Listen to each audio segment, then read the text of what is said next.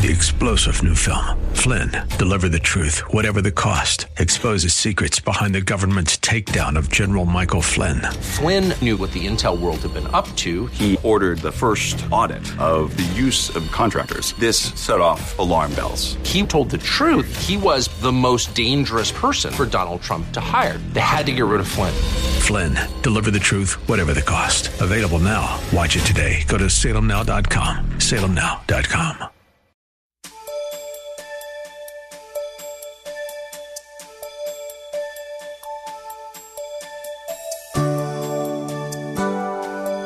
Can you imagine Christmas without Christ? As God's children, we must realize that without Jesus, there's no redemption, no salvation, no hope for eternal life in the Father's presence, and no Christmas. Join us today as Pastor Rander teaches how God, in His wisdom, sent Jesus to dwell among us and save us in this message, Emmanuel. He'll be teaching from a number of scriptures, so get pen and paper ready as we begin. Turn with us. We're in a series. And the scripture reference is the same as last week. It is found in Matthew chapter 1, verses 21 through 23. Matthew chapter 1, verses 21 through 23.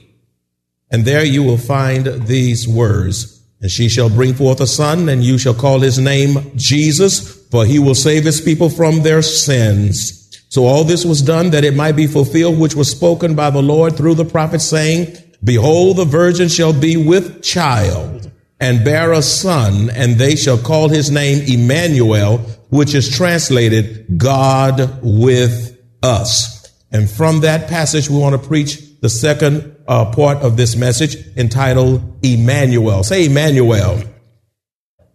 Just a brief review before proceeding with New Insights for Living. Who is Emmanuel? Emmanuel is God, according to Matthew 1:23.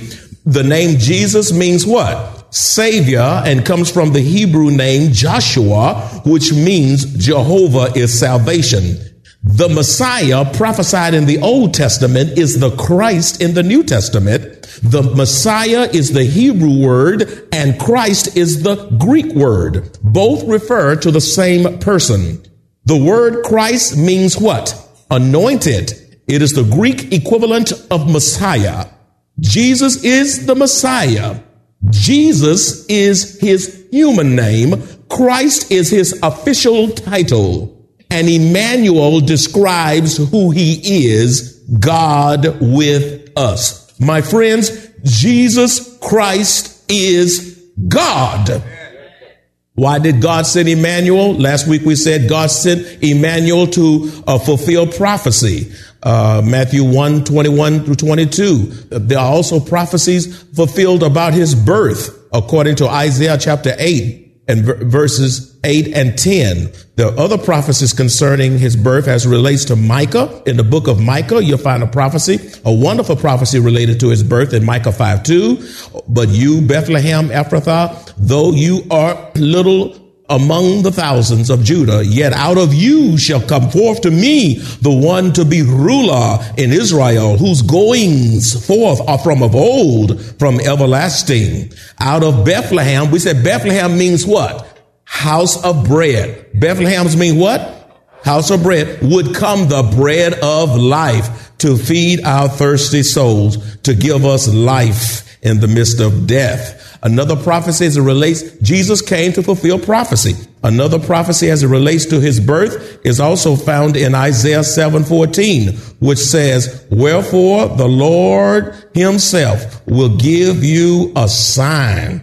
Behold, the virgin shall conceive and bear a son, and shall call his name Emmanuel. Jesus also fulfilled prophecies as it relates to his sufferings. Jesus fulfilled prophecies that spoke of his sufferings as found in Psalms 22:14 through 19, as well as Isaiah 53:4 and 5. Jesus also fulfilled prophecies as it relates to his death, as found in Isaiah 53:12, and Jesus fulfilled prophecies as it relates to his resurrection, found in Psalm 16:9 through 10. We went through all this. You say, you're going too fast. Well, I preached that extensively last week, and if you want to hear more in depth of what I said, you can get a CD or DVD. And then we said Jesus came to save lost humanity from sin. Matthew 1:21 says, she shall bring forth a son, and you shall call his name Jesus, for he will save his people from their sins. And you know, we talked extensively about the fact that Jesus did not come to save the environment. He did not come to save endangered species or to promote education in schools of higher learning, even though all that's good. He did not come to overthrow the political system of his day, because he knew that you cannot legislate sin out of people. Jesus came to save sinners. Jesus' name means Savior. In other words, Jesus saved us. He rescued us. He delivered us from the power and tyranny of sin. He came with a set agenda, and nobody thwarted the agenda of our Lord. He came to save peoples from their sins, because in Luke 19:10 says, the Son of Man has come to seek and to save that which was lost. John 10:10 says, I have come that they may have life and that they would have it more abundantly. John 1:29 says, behold the Lamb of God who takes away the sin of the world. And then we said last time that God sent Emmanuel because of his sacrificial love for mankind. John 3:16 says, for God so loved the world that he gave his only begotten son, that whosoever believeth in him should not perish, but have everlasting life. In other words, God loves us with an unconditional love. Whereas there is nothing you can do to make God love you any more or any less. He loves you with an incomprehensible love. And then we said last time that God sent Jesus to redeem those who were under the law, that we might receive the adoption as sons. Galatians 4:4-5. In other words, but when the fullness of time had come, God sent forth his son, born of a woman. In other words, adoption. He adopted us into the family of God. We talked about that. Adoption is the act of bringing someone who is the offspring of another into one's own family. And since we were all born a child of the devil, the only way we can become children of God is through spiritual adoption through the shed blood of Jesus Christ. And that text also says that God did not send his son too early nor too late. Jesus came just at the right time. In other words, we are most effective when we operate in God's own timing and not allow people to push us beyond God's time schedule in our own lives. Doing the right thing at the wrong time will interfere with God's plan for your life, create all kinds of headaches and depression and setbacks with good intentions, but at the wrong time. And then we said, what are some of the decisions people make before the time? And we said you can buy a house before the time and end up in foreclosure.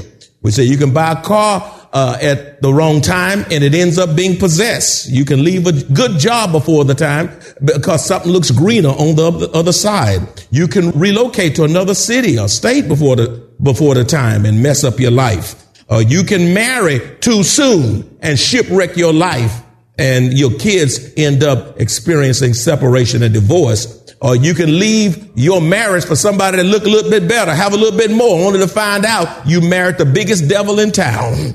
You know, everything that glitters is not gold. But in the fullness of time, God sent his son. He came just at the right time. Now, that was all review. Now we'll slow down and you can write. Okay, number 5. Emmanuel. Why did Emmanuel come? Emmanuel, which means what? God with us. Emmanuel, God with us, came to disarm, destroy, and triumph over the devil, principalities, and power. Emmanuel came to disarm, destroy, and triumph over the devil, principalities, and powers.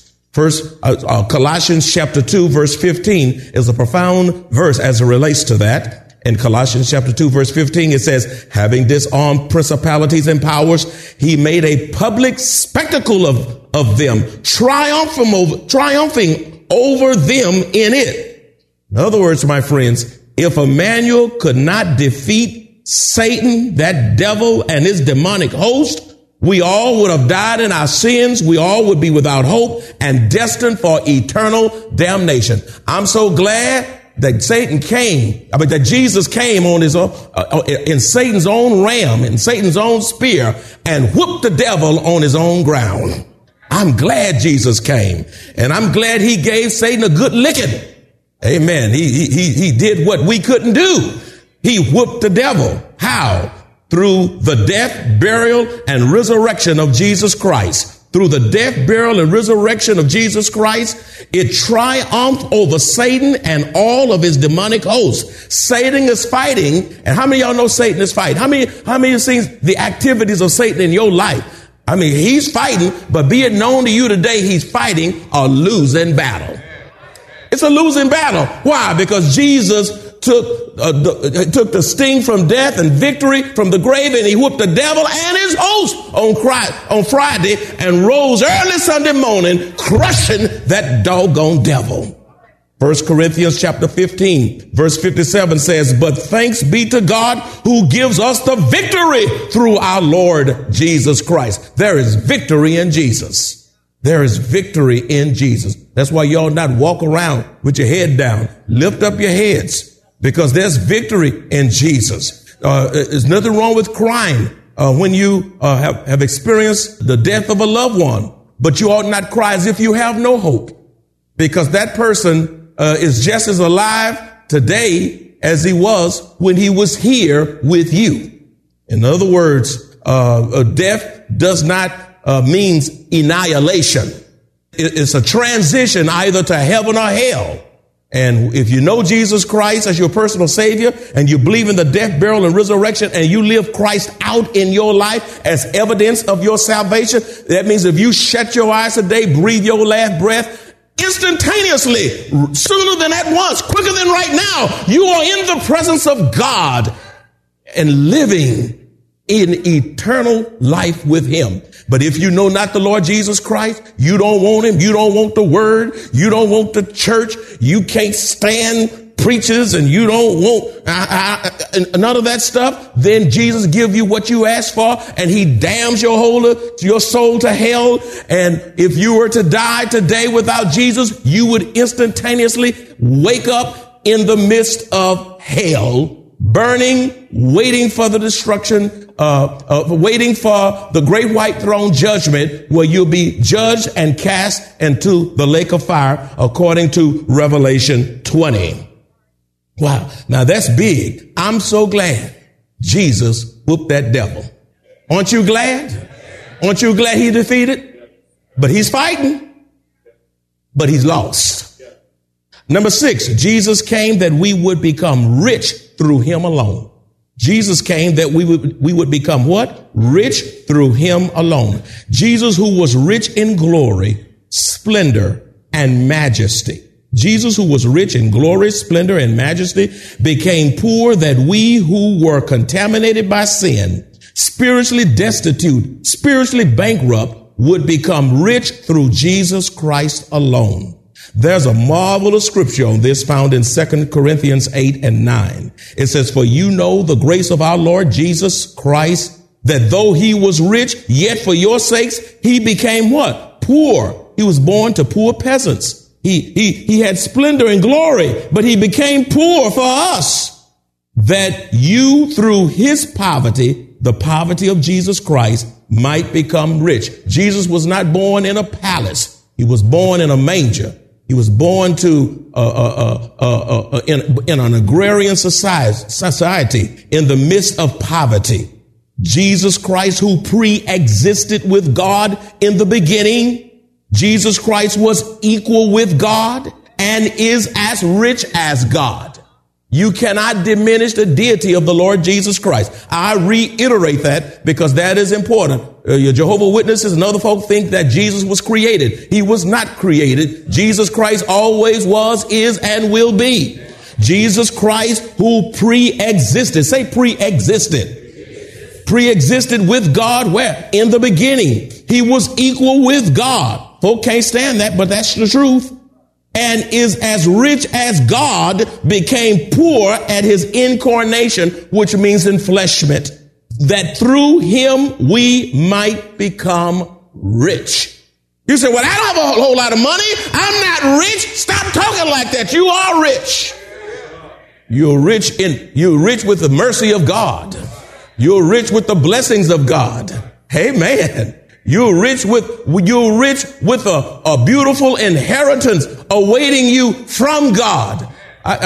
You're rich because you have royalty in your blood because you are king's kids. Oh yeah, you're rich. You got royalty in you because you are somebody's child. You are a child of Jesus Christ. Amen. Wow. He became poor at his incarnation that through him, the Lord Jesus, we might become rich. You say he pre-existed before his birth? Yes. You say, can you prove that? I sure enough can. Look at the Gospel of John, chapter 17, verse 5. It's all in the Bible. That's why this is Maranatha Bible Church. The Gospel of John, chapter 17, verse 5. It's something right in there. It says, and now, O Father, glorify me together with yourself. Look at this now. With the glory which I had with you before the world was. Isn't that awesome? Look, he says, and now, O Father, glorify me together with yourself with the glory which I had with you before the world was. Jesus existed. And you say, oh, so he was in the beginning with God. And you say he's equal with God? Yes, he is equal with God. Where's the scripture on that? I'm glad you asked. The Gospel of John chapter 10 verse 30 says, I and my Father are one. The Gospel of John 10:30, I and my Father are one. You say he came in the flesh? Yes, he did. Jesus Christ came in the flesh because Romans chapter 1 verse 3 says concerning his son Jesus Christ our Lord, who was born of the seed of David according to the flesh, says Romans chapter 1:3. Can you give me another passage about Jesus coming in the flesh? I certainly can, because it says in 1 Timothy chapter 3 verse 16, particularly the first portion of that 16th verse, and without controversy, great is the mystery of godliness. God was manifested in the flesh. He came in the flesh to redeem mankind. Y'all hanging with me? This is a theological lesson. I want you to hang with me now. I want you to hang with me. How did God become man? How did God become man? God became man through the virgin birth. Say virgin birth. God became man through the virgin birth. I want to show you something. Matthew 1:16, just jot that down. But I want you to look at the genealogy of Jesus Christ in chapter 1. Matthew chapter 1. Y'all hanging with me? I want to show you something. If we're going to shout on this, look at this. I'm not going to read the whole thing, but just enough to give you an idea. If you found a passage, say amen. Look, the book of the genealogy of Jesus Christ, the son of David, the son of Abraham. Abraham begot Isaac, Isaac begot Jacob, and Jacob begot Judah and his brothers. Judah begot Perez and Zerah by Tamar. Perez begot Hezron, and Hezron begot Ram. Ram begot Abinadab. Abinadab begot Nahshon, and Nahshon begot Salmon. Salmon begot Boaz by Rahab. Boaz begot Obed by Ruth. Obed begot Jesse, and Jesse begot David, the king. David, the king, begot Solomon by her who had been the wife of Uriah. Solomon begot, and then it goes on, begot. But look at verse 16. Something unusual happens. And verse 16 in the genealogy, it says, and Jacob begot Joseph. It didn't say Joseph begot Jesus. Something mysterious happens here. And Joseph begot, and Jacob begot Joseph. Look, it changes. The husband of Mary, of whom was born Jesus, who is called the Christ. Look how meticulous the Holy Spirit was in making a distinction that Joseph did not beget Jesus. It just says, and Jacob begot Joseph. And when it speaks of Joseph, the text only says the husband of Mary. See that? All the begots. And then it changes right there. From Matthew chapter 1, verses 2 through 15 in the genealogy of Jesus Christ, you see one person begetting another until you get to verse 16. Then the begetting comes to a screeching halt.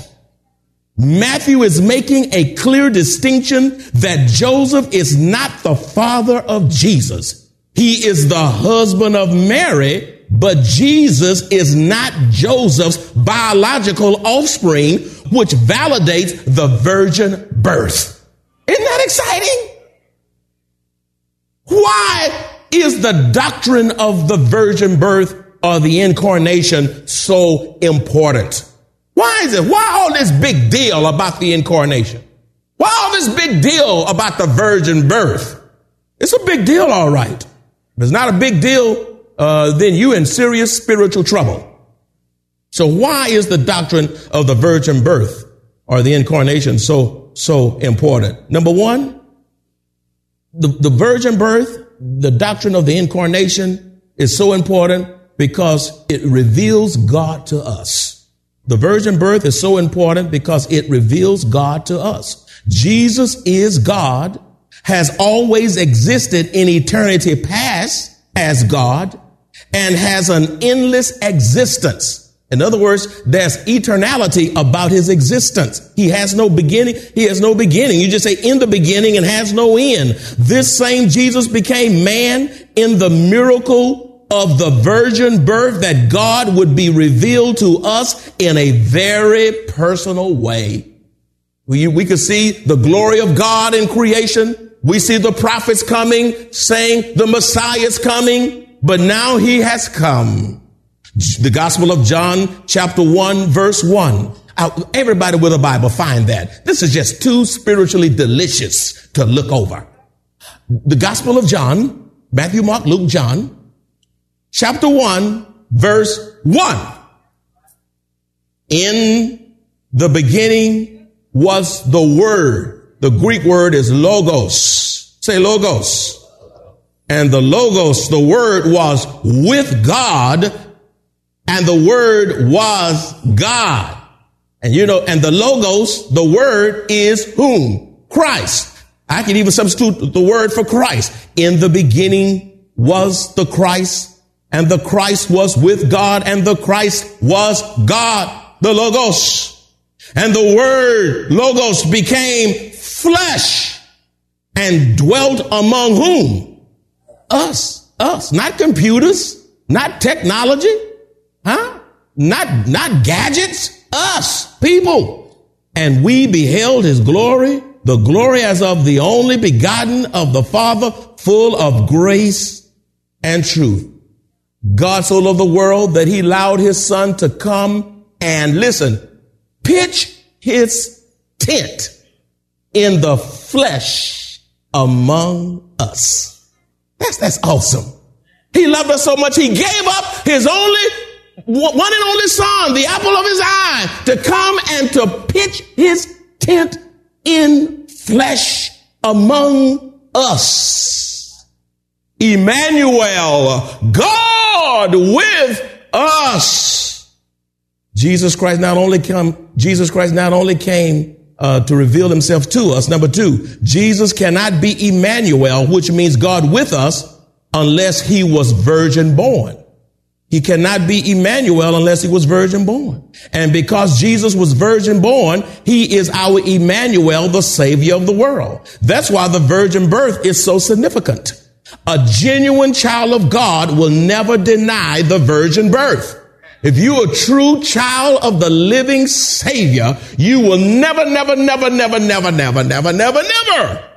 the virgin birth. If you deny the virgin birth, you are not a Christian. It gets deeper. Did you get that? You say that's strong. Yes, that's strong. If you deny the validity of the virgin birth, you are not a Christian. Why? Because of number three. If there were no incarnation of virgin birth, there would be no gospel. Our Lord was born to die and was raised in resurrection power. He was born to what? Die. And he died and was buried, but was raised in resurrection power. That's the gospel. 1 Corinthians 15:20 says, but now Christ is risen from the dead and has become the first fruits of those who have fallen asleep. Sleep. That's not just snoring sleep and somebody shaking you wake up. That word sleep is translated for death. That's a word for death. Number 4, the incarnate Christ is the greatest example for mankind to live by. He came and pitched his tent among us in flesh and blood to be the greatest, to be the supreme example for humanity to live by. You see, the life of Jesus was and is the greatest pattern for us to follow after. He taught, what did he teach us? Jesus taught us how to live. Jesus taught us how to love. People still have a problem loving, but if you look at Jesus and his life, he'll teach you how to love. Jesus taught us how to treat our enemies. Don't do evil for evil. Jesus taught us how to have compassion. You see a compassionate Jesus all through the gospel. Jesus taught us about humility, and that's what destroys people today is pride. But he taught us how to have humility. Jesus taught us how to give. Jesus taught us how to suffer and even taught us how to die. As committed children of the only true and living God, we walk by faith and not by sight. Life on earth is not easy. Yet, even in the midst of trials and tribulations, we have joy, hope, peace, strength, and God's blessed assurance as we face trials. Best yet, we look forward to hearing our Savior say, "Well done, thou good and faithful servant," and eternal life with our Lord and Savior. If you enjoy this kind of biblical teaching or would like to hear this message in its entirety, please visit us at Maranatha Bible Church, located at 7855 East Loop 1604 North in Converse, Texas, or call us at 210-821-5683.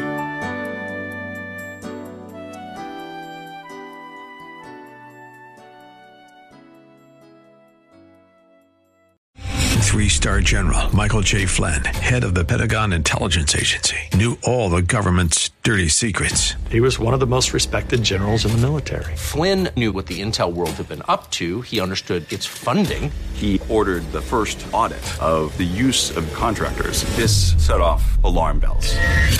The explosive new documentary, Flynn, Deliver the Truth, Whatever the Cost, uncovers the facts behind this scandal. Flynn told the truth. He was the most dangerous person for Donald Trump to hire. I find out the worst enemy that I'm going to face in my life is right here in America. They took my assessment and they wanted me to change it. And I was like, I'm not changing it. They had to get rid of Flynn. With in-depth interviews, archival footage, and never-before-seen personal records of the man behind the headlines. I just felt like I was drowning. Flynn, Deliver the Truth, Whatever the Cost. Available now. Watch it today. Go to salemnow.com. salemnow.com.